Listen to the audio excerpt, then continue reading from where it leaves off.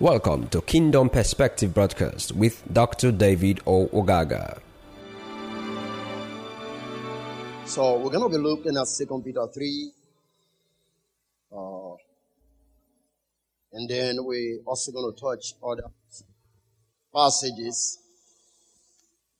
If the time permits, we're going to touch somewhere in the book of Revelation. I intend to still deal with a few other symbols in the book of Revelation as it relates to the passing away of the earth and the world.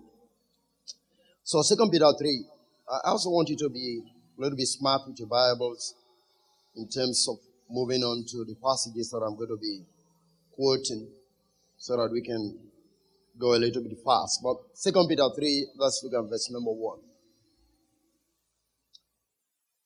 There the word says, "This second epistle, beloved, I will now write unto you,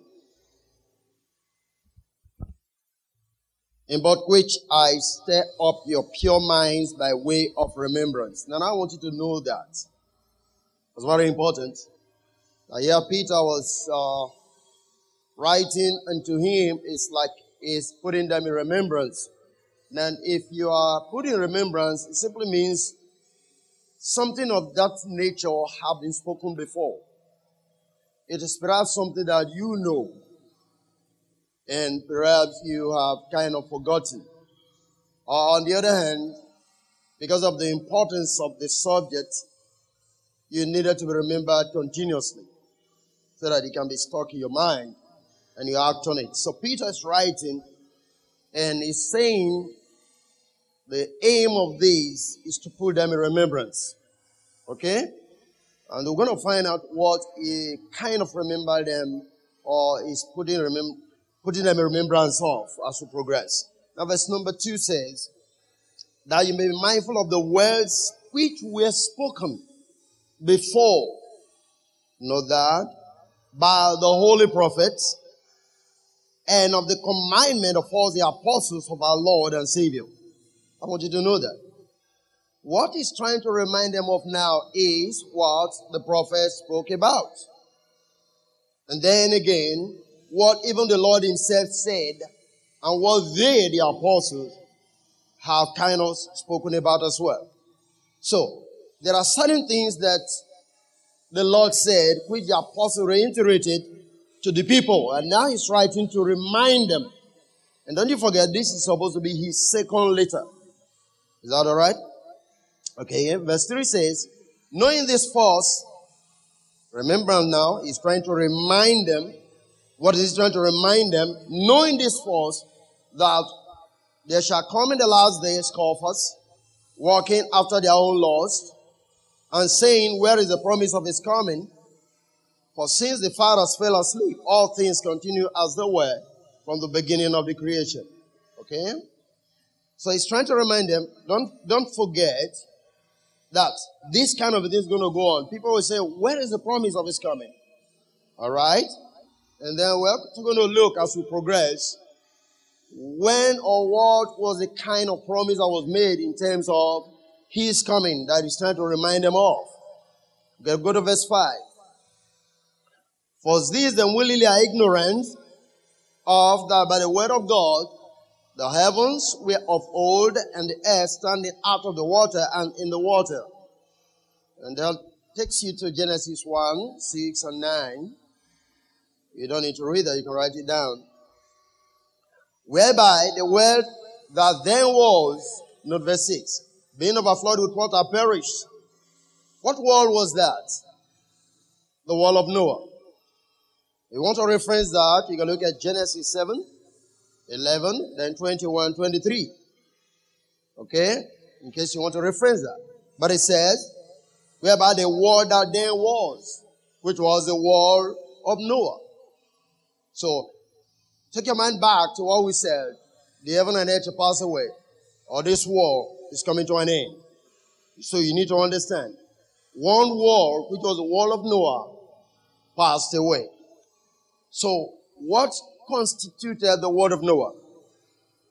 It was simply the people in the days of Noah. It had nothing to do with the earth. It had nothing to do with what you term heaven. But the world was made up of the people that existed at that time. Is that okay? And the word world actually is cosmos, which speaks of the orderly arrangement of things. In other words, the system of man, or the systematic arrangement or principle by which man lives at a particular age. Is that okay? All right, verse number 7. But the heavens and the earth which are now. Now, look at that. The first one said the world that then was. Now, the next thing, but the heavens and the earth which are now. Now, the heaven and earth which are now equals a world. Does that make sense? Because the first world was also made of heaven and earth. Okay? But now it said, but the heavens and the earth which are now by the same word are kept in store, reserved unto fire against the day of judgment and perdition of what? Ungodly men. Now that connects you back to what happened in the days of Noah. Which are the people that were destroyed? Ungodly men. So the judgment is against ungodly men, not the earth. Does that make sense? When Noah's world was judged, it was the ungodly people that were judged. And God is saying even this one is the same thing. Now, as we progress, I will need to know this. Basically, it's not talking about your world. Is that all right? I'm going to make you see it. The heaven and the earth that now is was referring to the Judaic system of religious worship. It had nothing to do with your world. I'll make you see that. Verse 8. But beloved, be not ignorant of this one thing, that one day is with the Lord as 1,000 years, and 1,000 years like one day. He quoted that from Psalm 90, verse number 1. Peter himself. There is something I also want you to understand as I give you these keys to the understanding of the Word of God. Anytime you're reading and people make certain statements, just know that they are copying or they are quoting from the Old Testament. And most often when they quote from the Old Testament, they are trying to say this is the fulfillment of what the prophet said. Because remember, he is reminding them of what the holy prophet said and what the Lord said. So, if it is what the Lord said and what the holy prophet said, automatically it's talking about the fulfillment of what they said. Does that make sense? It is similar to what he said on the day of Pentecost, when he simply said, this is that which is spoken by prophet Joel on the last day. Remember that? Good. Okay, go to verse number 6, verse number 9. He said, the Lord is not like concerning his promise. What was the promise? Of his coming. And what was coming supposed to be? Of judgment. As some men count slackness, but his long suffering to usward, not willing that any should perish, but that all should come to what? Repentance. Now, let me say this before I progress, but I'm going to buttress that much later. You know what Peter is saying here?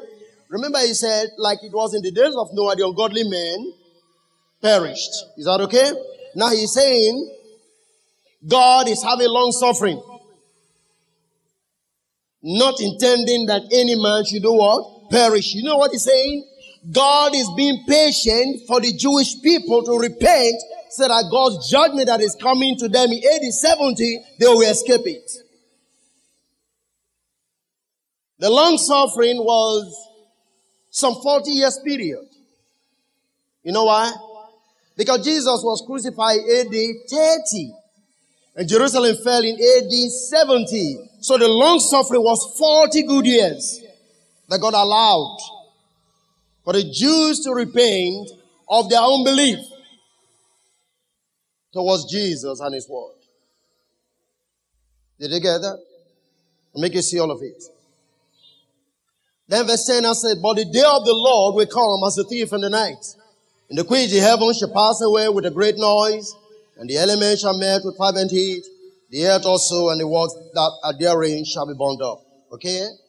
Now, sometimes people talk about this, talk about fervent heat, elements in the earth, and they are talking about things like gold, things like silver, things like bauxite, things like diamond, things like maybe oil. He's not dealing with that. Element, actually, stoichion in the Greek speaks of elementary principles. Right? And the elementary principles are actually the laws, the principles of the laws. Alright? That is why you find in Galatians 4. If you take time to read it, it talks about those who were under the elements of the world. It talks about the principles of the laws of Moses. Thou shalt not eat, thou shalt not drink, and all of that. The Bible says all of these things were guiding the people until the coming of Christ. Galatians 4. Take time to read that. And that is why he says, he that was supposed to be a son, but is an heir, is a servant.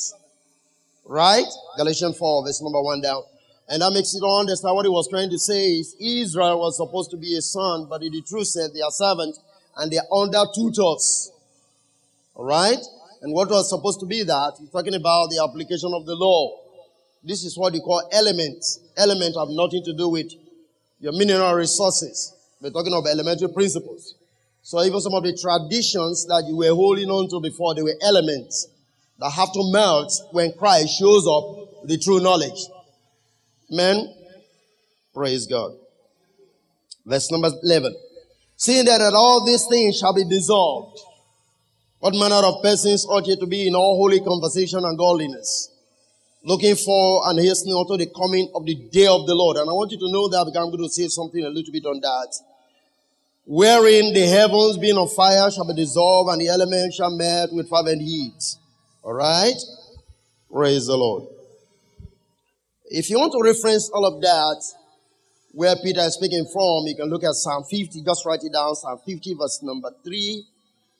Isaiah 34 verse number 4. Micah 1 verse number 1. You can check all of that out. Praise God. Then verse 13 of 2 Peter 3 says, nevertheless, we according to his promise, look for a new heaven and a new earth, wherein dwelleth what? Righteousness. You can reference Isaiah 65 verse 17. Isaiah 66 verse 22. Isaiah himself spoke of the new earth and the new heaven. Talking about the earth that shall roll away like a scroll. Amen? The heaven shall roll away like a scroll. You know, I've watched ministers preach on this and begin to describe how the heaven is going to fold up. I don't know which heaven they are talking about. But the heavens that guide the children of Israel rolled away on the day of the Lord. And I'm going to explain the day of the Lord. I just pray time permit me to speak on this tonight. Verse 14. Wherefore, beloved, seeing that ye look for such things, be diligent. What are you looking for? A new heaven and a new earth. Is that okay? Be diligent that ye be found of him in peace, without spot and blameless. Praise the living God. There is something I want to say here. When the Bible actually talks of historical events, generally, it speaks in the literal language, just like the creation of the world. Okay? Creation of heaven and earth. These are kind of historical facts. Is that okay? It talks in a literal language. But when it comes to prophecies, they are generally wrapped up in symbols. So when it comes to prophecy, heaven is no longer literal. It becomes symbolic. Earth is no longer literal. It becomes symbolic. In other words, when you are reading in context, you should be able to find out who or what the writer is addressing. Is that all right? Praise the living God. So, we find that there are heavenly things which belong to the dispensation of the Jewish people, which are basically the laws, the statutes, the ordinances. And often they call this thing the spiritualia of Judaism. Thou shalt not eat, thou shalt not drink. Is that okay? All of those rituals, they are termed spiritualia of Judaism. These were the heavens. They were the things that were controlling the people of that time. Amen? And these are the things which are going to be rolled away or melt with fervent heat. There was also what we call the earthly things. For instance, we have the literal Jerusalem and then the material temple of the land of Canaan. Is that all right? These are material and physical things. These were earth, which was also in lightning to be shaken and removed. And I'm going to explain a little bit of this so that you can understand. For instance, to prove the fact that the earth abides forever, in the book of Psalms, Psalm 105, verse number 104, verse number 5, the Bible says, you can just write it down.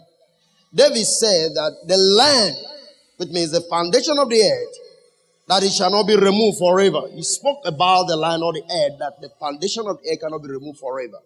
Psalm 104, verse number 5. Is that all right? And then Ecclesiastes, Solomon himself made a statement, Ecclesiastes chapter 1, verse number 4. And he said, one generation passeth away, and another generation cometh. But what happened? The earth abided forever.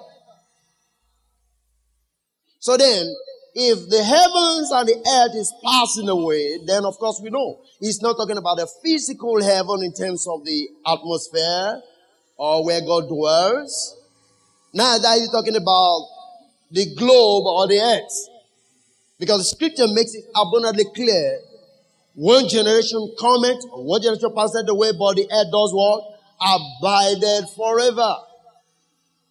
And of course you can find out what Peter is saying.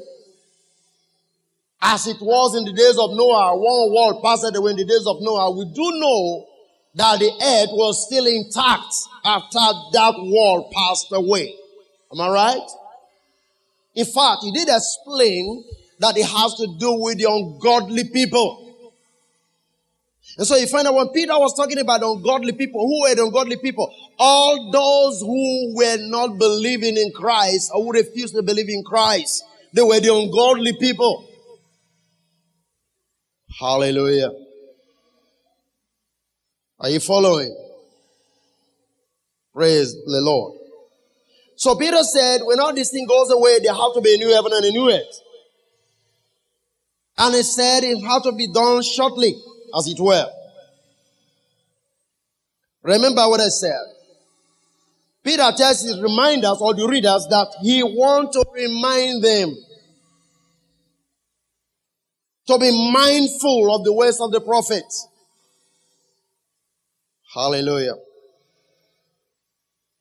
Now, if you read the Bible, you always see, for instance, Isaiah in particular, Jeremiah, Ezekiel.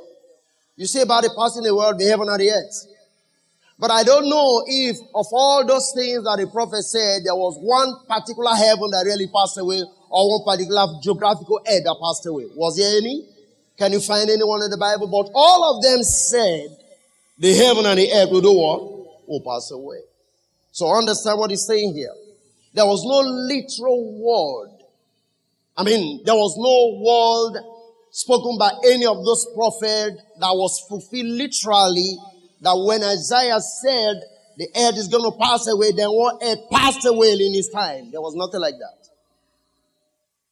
But of course, every time he made the statement that the earth is passing away, the heaven is passing away, something definitely happens. And something I want you to understand is any time any of the prophets use the word, the heaven and earth is passing away, is always connected to the day of the Lord.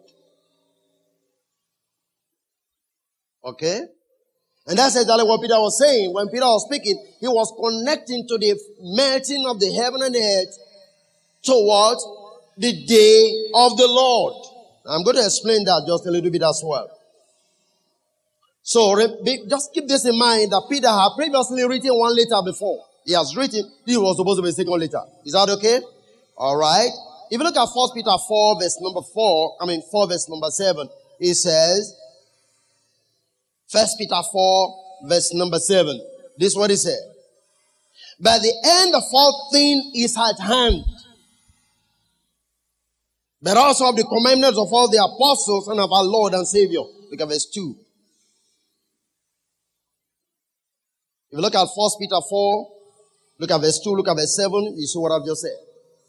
All things, but the end of all things is at hand. That is very important. What things was he talking about? Amen. The end of all things is what? Is at hand. When you say something is at hand, it's not something that's going to be futuristic. It's not something of some years and years and years to come. It's just like John will say the kingdom of God is at hand. It's close by. It's something that is just around the corner. And he said the end of all things is at hand. Peter speaking. Praise the living God.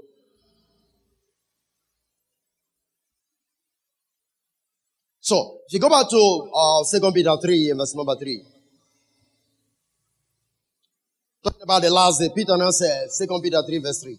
Peter now said, that scoffers will come in the last days, saying, where is the promise of his coming? That's verse 3 and 4, 2 Peter 3. What last days was he now dealing with? He wasn't talking about your age. Amen. Don't always forget the statement of Jesus in Matthew 24, verse 34. This generation shall not pass away before all these things be fulfilled. And Peter speaking said, the end of all things is at hand. The scoffers here was the same Jewish people who were saying, here goes Jesus. He said, this city is going to be destroyed. For how long now did he say so? Where is he? Where is the destruction that he said? Are you getting what I'm talking about? These were the scoffers. He's not talking about you. He's not talking about the Jewish people. Jesus promised judgment on the temple, but they were still worshiping in the temple. How many of you remember that? For 40 years, the temple was still there after Jesus had died. Jesus died AD 30, I remind you, and the temple was fully destroyed AD 70. That's some 40 years. So within this period, here where the Jewish people said, okay, you said the temple is going to be destroyed, but here is the temple. Praise the Lord. Are you following it? Now, I would like you to look at something, 2 Peter chapter 2, verse 15. 2:15, let me see there. I just want to pick it up here, and it says, talking about God, spend on the old world, bringing in the flood upon the wall of the ungodly. Okay? I want you to know the word ungodly. And then 2 Peter 3 now 6 is now saying, whereby the word that then was, being overflowed with water, perish. So we understand in the first place that the perishing of the ungodly sinners equals the end of the world. Does that make sense? Are you there with me? You know, look at that. Did you see that in your Bible? 2 Peter 2:15 is talking about the flood coming upon the wall of the ungodly. It is properly spelled out. The wall of the ungodly. Talking about the days of Noah. Is that all right? So, Peter is writing the second letter and making reference to that again in 2 Peter 3:16. Whereby the world that then was. Which world was that? The world of the ungodly in the days of Noah. Being overflowed with water, perish. So we find that the perishing of the ungodly world equals the end of that world. Does that make sense to you? Come on, are you there with me? So we find that the people who were supposed to be the scoffers, exactly the same way they were speaking to Noah. Noah said judgment was going to come. Is that all right? And they were saying, where is the promise? You said the world is going to be judged and things like that. They were more or less like the scoffers in the days of Jesus and the other apostles. So now when the judgment came, the ungodly, who were now the scoffers, who were the people who didn't believe in what Noah said, they were wiped out. That's why it's unfortunate when you read the book of Matthew and people talk to you and they begin to teach about two shall be on the field, one shall be taken. How many of you have read that before? And they make you to understand that the word taken means to be raptured. That is very unfortunate. The word taken means killed. The flood came and took them. Not Jesus took them. The flood came and took them all away. It was the flood that took them. Luke account simply said the flood came and killed them. But the word kill is not being emphasized. They emphasized Matthew and said the flood came and took them away. And instead of even seeing in the light of what the scripture said, I'm sure they are removing the flood and making the flood Jesus. Jesus coming to rapture them away. That means two shall be on the bed, one shall be taken.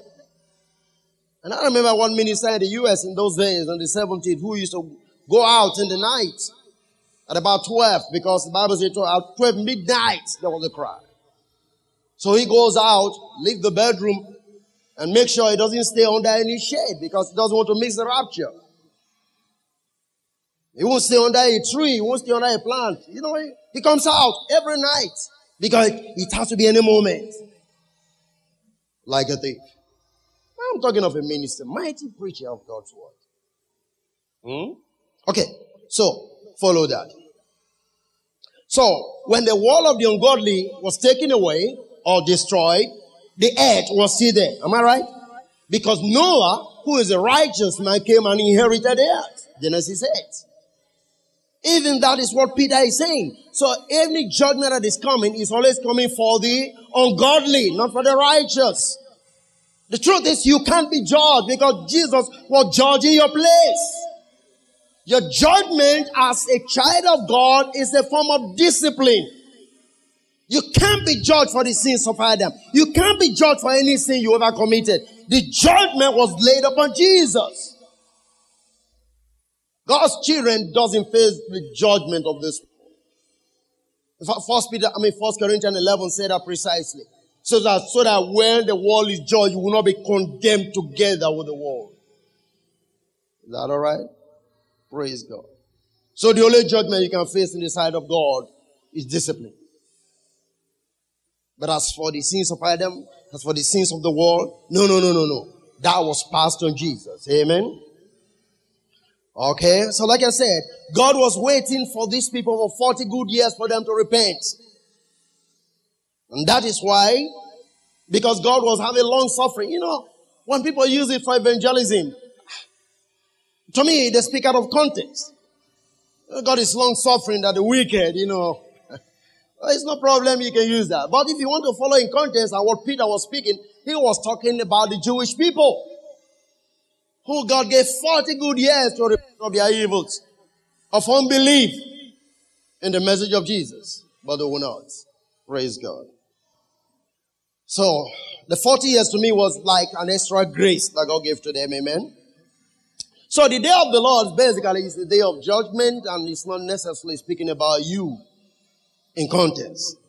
Because you see, even in the book of 1st and 2nd Thessalonians, the Lord, or Paul, he spoke about the day of the Lord. Amen. How many of you have read that? In 1st Thessalonians, 2nd Thessalonians, Paul, anytime you see the day of the Lord, I want you to understand that he's dealing with God, dealing with a specific people. I'll make you see that from scriptures. He's dealing with a specific people. Anytime you see the day of the Lord, you know that God is angry and is about to come in judgment. It's not just a tomorrow thing. Now, 1st and 2nd Thessalonians were written in AD 50 and 51. So that's how many years before 70 AD? Some 20 years. Can you get that? Paul wrote that letter some 20 years before AD 70. So if it was warning of the day of the Lord is coming, it is not as if it is still in the future. He was speaking to a people, and most of them, these were believers, and most of them were Jewish people who finally got to believe, and then the Gentiles in particular. Amen. So anytime God uses the word the day of the Lord, he's talking about is the process of judging the people. And more often and again, he uses other nations. It's not as if it's going to be a thing he will do by himself. Amen. He uses other armies, other nations to judge the people. I'm going to give you a simple illustration on that. Okay, turn with me. Let's look at the destruction of Egypt by Nebuchadnezzar, for instance. Look at Isaiah 30. Isaiah 30. There's a prophecy of the day of the Lord in relation to Egypt. But God have to use another nation. Okay? Look at verse 1. Ezekiel 30 verse 1. Praise God. The word of the Lord came unto me saying, Son of man, prophesy and say, Thus saith the Lord, Howly, woe was the day, for the day is near. Even the day of the Lord is near. A cloudy day, it shall be the time of the heathen. And the sun shall come upon Egypt, and great pain shall be in Ethiopia. When the slain shall fall in Egypt, and they that shall take away her multitude, and her foundation shall be broken down. Now go to verse 10 of Ezekiel 30, verse 10. Thus saith the Lord, I will also make the multitude of Egypt to cease by who? The hand of Nebuchadnezzar, king of Babylon. Did you see that? So for God to manifest or to make true the day of the Lord, he also used Nebuchadnezzar to deal with Egypt. So the day of the Lord is not just specific only to what the New Testament was writing. It has always been there. Anytime God wants to judge a people, he raises an army to do it for him. And it's called the day of the Lord. Hallelujah. And this is the way the day of the Lord was also going to come, like in the day of Peter. When Peter was speaking in 2 Peter 3, when he spoke about the day of the Lord, when the scripture was saying, where is the day of the Lord that was spoken? Our fathers, them that died. He's talking about maybe the rest of the people, Abraham, whatever the case may be. Where then be the day of the Lord? Is that okay? The same contents. They were saying, where be the day of the Lord? In other words, where is the judgment that they so prophesy? Where is the judgment that Jesus spoke about? We've been living for another good 40 years when he said all of that. Praise the living God. So anytime you read about the day of the Lord, you're actually dealing with a specific judgment that will come to a people to whom that scripture is making reference to. It's not something that have to be generalized. So basically what Jesus was saying in Matthew 24 was the day of the Lord. And that is what Peter was referencing. Okay, let's read the scripture. Turn to Revelation. Then we'll connect again. Revelation chapter number 6. I want you to know this because it's very important. Look at it. Revelation 6 verse number 13. And the Bible says, the stars of heaven shall fall, or heaven fell unto the earth, even as fig tree casted down timely figs, when she is shaken of a mighty wind. What happened? The stars of heaven. I tried to explain that, I'm sure, in the previous section. Is that okay? Stars of heaven fell, and here the Bible is saying they fell as if they were fig leaves, or whatever the case may be. All right. Now, let's go down just a little bit in relation to the judgment, because the judgment will bring down the falling of the stars. Okay. You find time to read Isaiah 34 verse 4. Isaiah 34 verse 4. But let's go back again to Isaiah 32 verse 27. And there is something there. In terms of the stars, Ezekiel 32 verse, what verse is this? Let me see what else I have here. 77? Let's see what happens here. Isaiah 32. Do we have up to that? Is it there? Let's look at verse 7, rather. 7 to 8, please. Isaiah 32 verse 7. And then we'll look at verse 8. Are you there? The Bible says, Ezekiel, Sorry. Ezekiel 32 verse 7. Ezekiel 32 verse 7. Thank you. Look at what it says. And when I shall pull thee out, Now remember, this is also talking about the fall of Egypt. When I shall pull thee out, I will cover the heaven and make the stars thereof dark. I will cover the sun with a cloud, and the moon shall not give a light. Remember, when I pull thee out, what is that supposed to mean? When I'm going to judge you, when I'm going to take you out of power. Basically Egypt was one of the major world ruling powers in terms of civilization. You definitely have to have Egypt before Babylon. Is that okay? In terms of world civilization. Now God is saying, when I pull thee out, in other words, when I'm going to take you out of position. And this is what happens. He said, I will do what? I will cover the heaven, and I will make the stars thereof dark. I will cover the sun with a cloud, and the moon shall never give a light. Amen. Verse 8. All the bright light of heaven will I make dark over thee, and set darkness upon the land, saith the Lord. Hallelujah. Now, if you look at verse 10 to 18, you're going to see the glory of Egypt. Verse 10 to 18 of the same Ezekiel 32.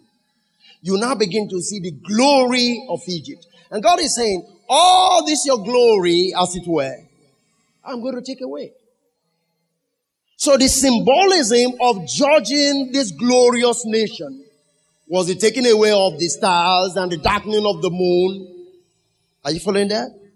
The judgment upon Egypt was symbolized by those things. So when you begin to read about the darkening of the stars and the moon and the heavens, you are talking about God's judgment upon the people.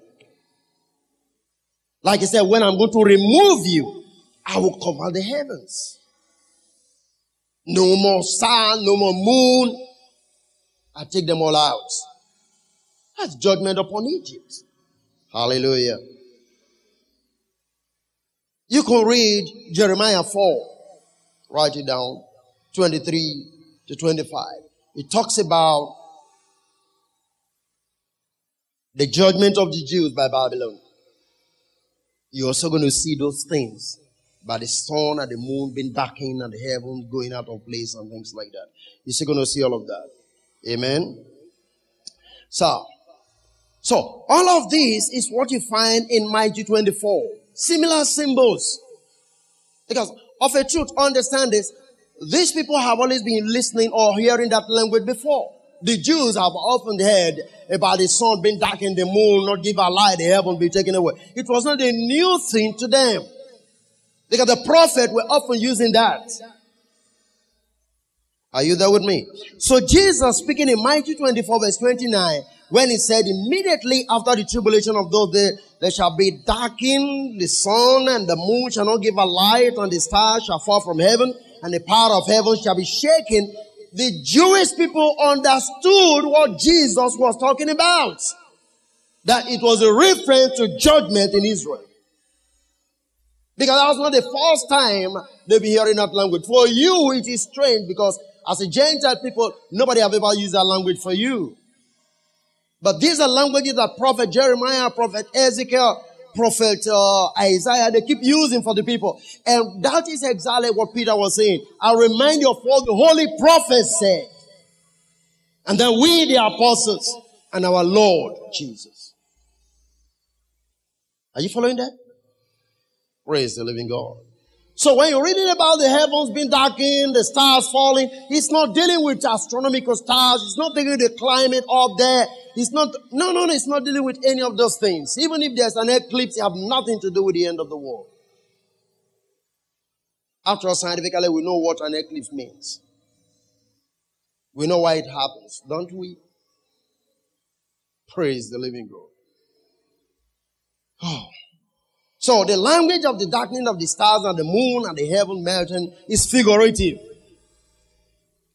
Jesus wasn't talking about the literal heaven melting and things like that. Or natural stars falling.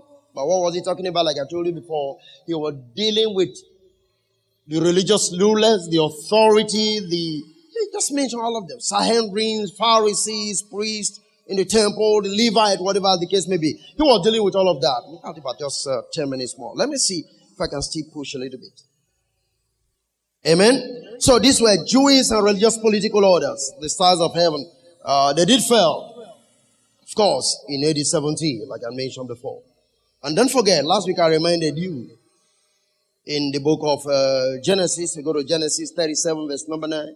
The Bible tells us precisely what stars we are supposed to be. Amen. You remember when God made a promise to Abraham, he said, your children shall be as the stars. And then the sand of the seashore. How many of you remember that? Good. And in Genesis 37, we know that Joseph had a dream. And he said 11 stars, and the moon and the stars were bowing down to him. He wasn't talking about literal things. He was talking about people. So we know that stars means people. Is that all right? You're talking about 12 stars. You're talking about 12 sons of Jacob. Very precise. The sun was his father. The moon was his mother. Praise God. Amen. So that's the point. And then if you go to Revelation 12, you find that the woman had 12 stars on her head that gave birth to the man-child. Time will not permit me to begin to explain that to you at this moment. But the Bible said the moon was under her feet, which was a religious order, co-religious order. Because the moon takes her light from the sun. Is that all right? I don't have time for that. Go to Isaiah 13, verse 13. This one is important to us. Isaiah 13, verse 13. But do you understand what stars means? Stars means people. Is that okay? So it says stars shall fall. We're talking about people living or being thrown out the place of power, the place of authority. To be religious political system, a religious system or political system. Figures of power and prominence. Isaiah 13 verse 13. Therefore I will shake the heavens and the earth, shall remove out of her place in the wrath of the Lord of hosts, in the day of his fierce anger. I want to remind us that these are speaking of spiritual things. Prophetically. Is that okay? So, what is the shaking all about? It's just talking about the change of things. I want to change the system of things. I want to change the things that are operational. I want to change the thing that man depends on. Hallelujah. And anytime the things are being changed, all things are passing away, new things are coming into place. So when he shakes the heaven to remove the heaven, we're going to read more of that in the book of Hebrews. You find the same thing. All right? Let's see if we can catch up with that. But basically, you see, the writer of Hebrew actually borrowed from Haggai chapter 2, verse number 6. When it says, whose voice then shake the earth? But now he has promised, saying, yet once more, and shake not the earth, but also what? Heaven. You read that in Hebrews before? What is he shaking all about? He's just removing some things for other things that are coming. And remember, when you read the picture there, that the writer was speaking, and basically, we do believe that it was Paul that wrote the book of Hebrews. And the whole book of Hebrews was a comparison of two covenants, two priesthood, two temple, two women. Just keep reading. That's what you find. Two priesthood, the Levite, Melchizedek. Two temple, physical temple, the body of Christ, as the case may be. Two Jerusalem, physical Jerusalem, heavenly Jerusalem. Two women, Haggai, Sarah. Two laws, old covenant, new covenant. This is what you find in the book of Hebrew. It was a comparison of two covenants. So when he says that he's shaking, what it simply means is he's shaking away the old covenant in order to establish what? The new covenant. That's what he was writing about. So what was the old heaven that was going away? The rituals of Judaism. The temple of Judaism. Everything that was to be done or that has to do with the religion of the Jews was what God said he was going to shake away. And he borrowed that language from the book of Haggai, chapter number 2. Amen. Now get this right, because there's something I want to read. in a moment. But one thing is important. The book of Hebrew was written in AD 63, between 63 and 67. So we're looking about between some 6 and 9, and 7 years before the destruction of Jerusalem in AD 70. Okay? Because you see, when you read the book of Hebrews, and even in Hebrews chapter 8, it talks about that which is to vanish, which is ready to vanish away. How many of you remember the word ready? If you take time to read Hebrews chapter 8, say that which is about to vanish away is ready to vanish away. The word ready meaning the time is short. Okay.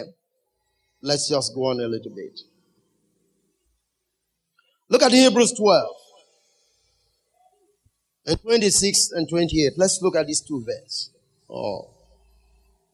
4 verses, okay, 2 verses. Hebrews 12, 26, 28. And this word, yet once more, signified the removing of those things that are shaken, as of things that are made, that those things which cannot be shaken may what? May remain. And then I said, wherefore we're receiving a kingdom which cannot be moved. So, it's a comparison of a system and then the establishment of another system. The shaking makes us to receive. Hallelujah. Did you get that? When the old system is shaking away, the new system is coming to us. That's what he's saying. And don't forget, he borrowed all of this. Just write it down. Haggai chapter 2, 21 to 28. Look at what he said there. Write it down. Haggai chapter 2, 21, 22. Let me read that. It said, I will shake the heavens and the earth, and I will overthrow the kingdoms, and I will destroy the strength of the kingdoms of the heathen. Did you get that? Praise the living God. In this particular passage of Haggai chapter 2, 21 to 22, when he talked about shaking the heavens and overthrowing kingdoms, he was actually talking about the restoration of Israel from the dominion of other nations. So anytime God talks about shaking, he's shaking the people and in order to establish a people. So he's not dealing with, we're not going to vibrate this out. And we're not talking about earthquake anywhere. It's a crazy way of thinking, man. But when God shakes a nation, he removes people in power and establishes other people. That's what God does. So here in Haggai, I was talking about you see there? The kingdoms and the strength of the kingdoms of the heathen shall be shaken away. That's what he said there. So when in Hebrew, now the writer of Hebrew is borrowing the same language. So when I say, therefore we're receiving what? A kingdom. Which means he's shaking away the power of the Judaistic worship and establishing the kingdom of Christ. That's why I say, therefore we're receiving what? A kingdom. It is the shaking that makes the kingdom to be established. And for you, there are some things that have to be shaken out of your life for God's kingdom to be what? To be established. That's what he's talking about. So it's not something about tomorrow. It took place. And if we may want to add, it's taking place. It's not a tomorrow affair. Hallelujah. Amen. Now, if you read that passage already in Hebrews chapter 2, he now get down and say, Zerubbabel is going to be my signet. What he's trying to say is Zerubbabel shall be a type of a Messiah that has authority, just like Joachim was a signet in the hand of God. Did you find that there? In Haggai chapter 2? Okay. So we're talking about the coming of Christ and make the possibility of all these things to come to be. In other words, when Christ begins to come, the old is going away. Is that all right? Praise the living God. Now, you need to understand that in the whole of this process, like the Hebrew people The book of Hebrew, for instance, Hebrew chapter 8, for instance, verse 11. Oh, let's say verse 13, for instance. Let's just look at that. Hebrews 8, verse 13.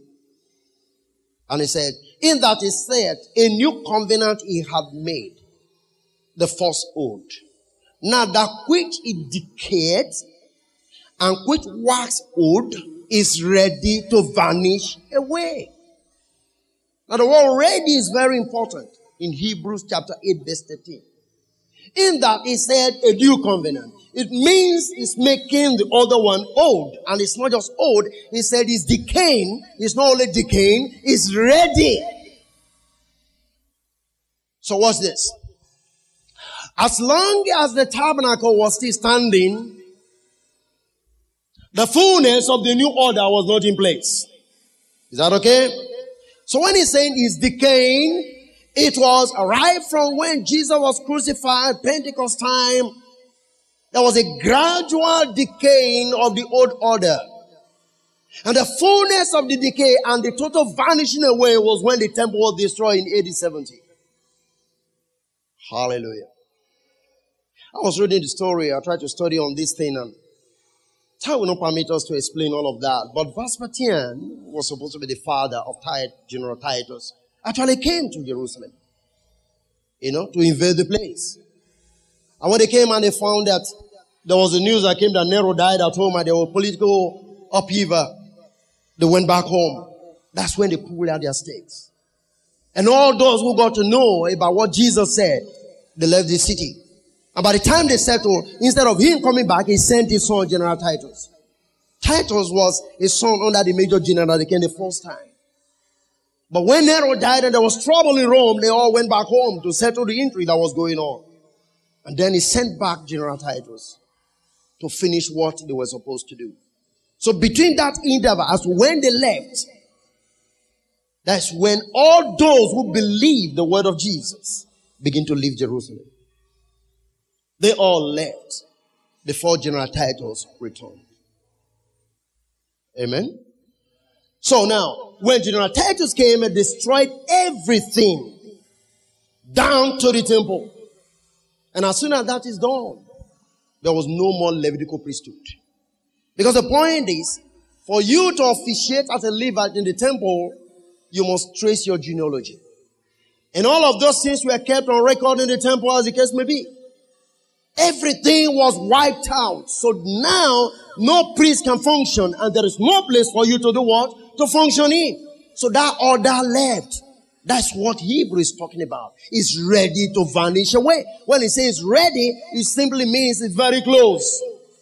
Some 3 years from now, Jerusalem will be destroyed. It is the same announcement that was being given basically to Jewish Christians. Amen? Hallelujah. Let me show you this vanishing. See, I have just a few seconds or so. Hebrews chapter 9, verse number 8. Look at it, what I'm trying to explain here. Hebrews 9, verse number 8. It says, the Holy Ghost is signifying that the way into the holiest of all was not yet made manifest, while as the first tabernacles were yet standing. Did you see it? As long as the first tabernacle was standing, the movement or the opportunity into the most holy place was not yet made available. In other words, for you to move into the most holy place, the temple must come down. So the removing of the temple was done by, you can say by the Romans, but basically by God. But God used the Romans, just like God used Nebuchadnezzar to deal with Egypt. Did you find out as we read before? And that is the day of the Lord. The day of the Lord came to Jerusalem using the Roman soldiers. That was a coming of the Lord. And that is what the people were scoffing. When is the promise of his coming? Oh, he said he was going to come in judgment. So where is it? Because we have the day of the Lord. In fact, what we should be talking about is not just the day of the Lord in the New Testament. We should be talking about the day of Christ. Just like we have the day of God or the day of the Lord in the Old Testament, we should be talking about the day of Christ, which means the time Christ was going to come in judgment. How did he come? He got to use the Roman soldiers on Jerusalem. Praise the living God. So we find that though Christ was inaugurating a new order, this was not fulfilled until the temple was what? Destroyed in AD 70. And so Hebrews, like we read before, 8:13 now says, that which decayed is ready to do what? To vanish away. Hallelujah.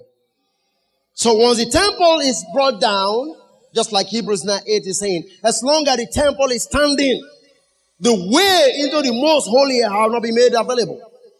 Therefore, for us to move into the most holy place, for you and I to approach God and speak to God without going through the Judaic system, that temple must what? Come down. And like I said before, even after Jesus was killed in 30 AD, for another generation, biblically speaking, a generation is how many years? 40 years. Now watch it. Jesus died AD 30. Jerusalem fell what? AD 70. How many years is that? Okay, Matthew 24, verse 34. What did he say? This generation shall not pass till all these things be fulfilled. So everything Jesus said anchored on what? AD 70. The generation that he spoke to. And this precisely what Peter was talking about in 2 Peter chapter 3. About the war that then was. To which the scoffer was saying, where be the promise of his coming? The scoffers will be saying, where is the promise of his coming? Which he said. In other words, and God is saying, God have long suffering, that none should do what? Should perish. In other words, between that 40 years, if they can only hearken to what God said, what the Lord said, what the apostles were saying, all of them will be able to escape from what Titus was going to do. That's a long suffering. So the long suffering was 40 good years that God had for the Jewish people. Are you still there with me, somebody? He's not really talking about your age. He's talking about the age that is already past. 2,000 years ago. So when people preach this and put it in your age, man, they are misapplying the scriptures. You can apply it if God speaks to you about judgment. I'm not saying it can't happen. It sure can happen, but not what Peter said. I remember sometime when we were starting in fellowship in Atiyede there, and I remember we used to go out preaching the night because most of them were farmers. So in the night, we take lantern at about, we go out witnessing by around 7, 8, 9. We take our lantern, no light in the city. The bushland, we just move to houses and we share and things like that. And we see a lot of them were trying to make ridicule of the things we're doing and things like that. Few were coming, people were embracing what we're doing, but some of the top people were making some statement. And one night, the Lord told me there was going to be a judgment at the center of the city. And it really did come. At that season, 2 major people died. All right? Because of their attitude towards what was going on. It can. But I'm saying, what Peter is saying, it's not something you have to be looking for. Can I hear an amen to that? It did happen. It got concluded in AD 70. You need to understand that. Praise the living God. So this is what about the falling of stars from heaven. We're still going to be dealing with that a little bit. Other issues I want to treat in the book of Revelation. But I have to go into this now because of the question that somebody asked after our last subject when we're treating with the stars falling from heaven. So heaven is not dealing with up there where Jesus was staying. And I keep on reminding you, don't be deceived into thinking that there was a creature called Lucifer that was up somewhere and he started wrestling with God. They want to take the place of God. It's so stupid. Is that okay? Praise the living God. We have time to deal with all of that. But like I always say, if you really want to understand who Lucifer was, you just go back and start reading the book of Isaiah chapter 13 down to 14. Then you understand precisely that God was just speaking lamentationally. It was a lamentation about the fall of King Nebuchadnezzar. Just like he used him to deal with Egypt, God also used other nations to deal with him. Babylon came down. Greece had to come in. Medo-Persia. Things like that. Praise the living God.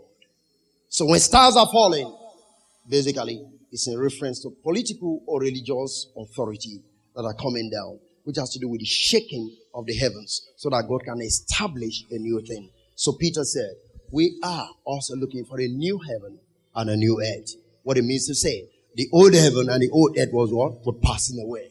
What is it supposed to mean? The religious system of the Jews was going. We're embracing the fullness of Christ, which is what Hebrew writer also said. I will shake the heaven and the earth.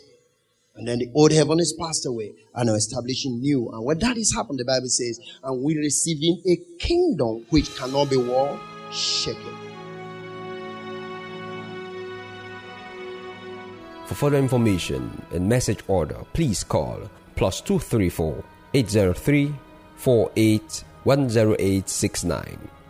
or you can visit our website at www.gkai.net. God bless you.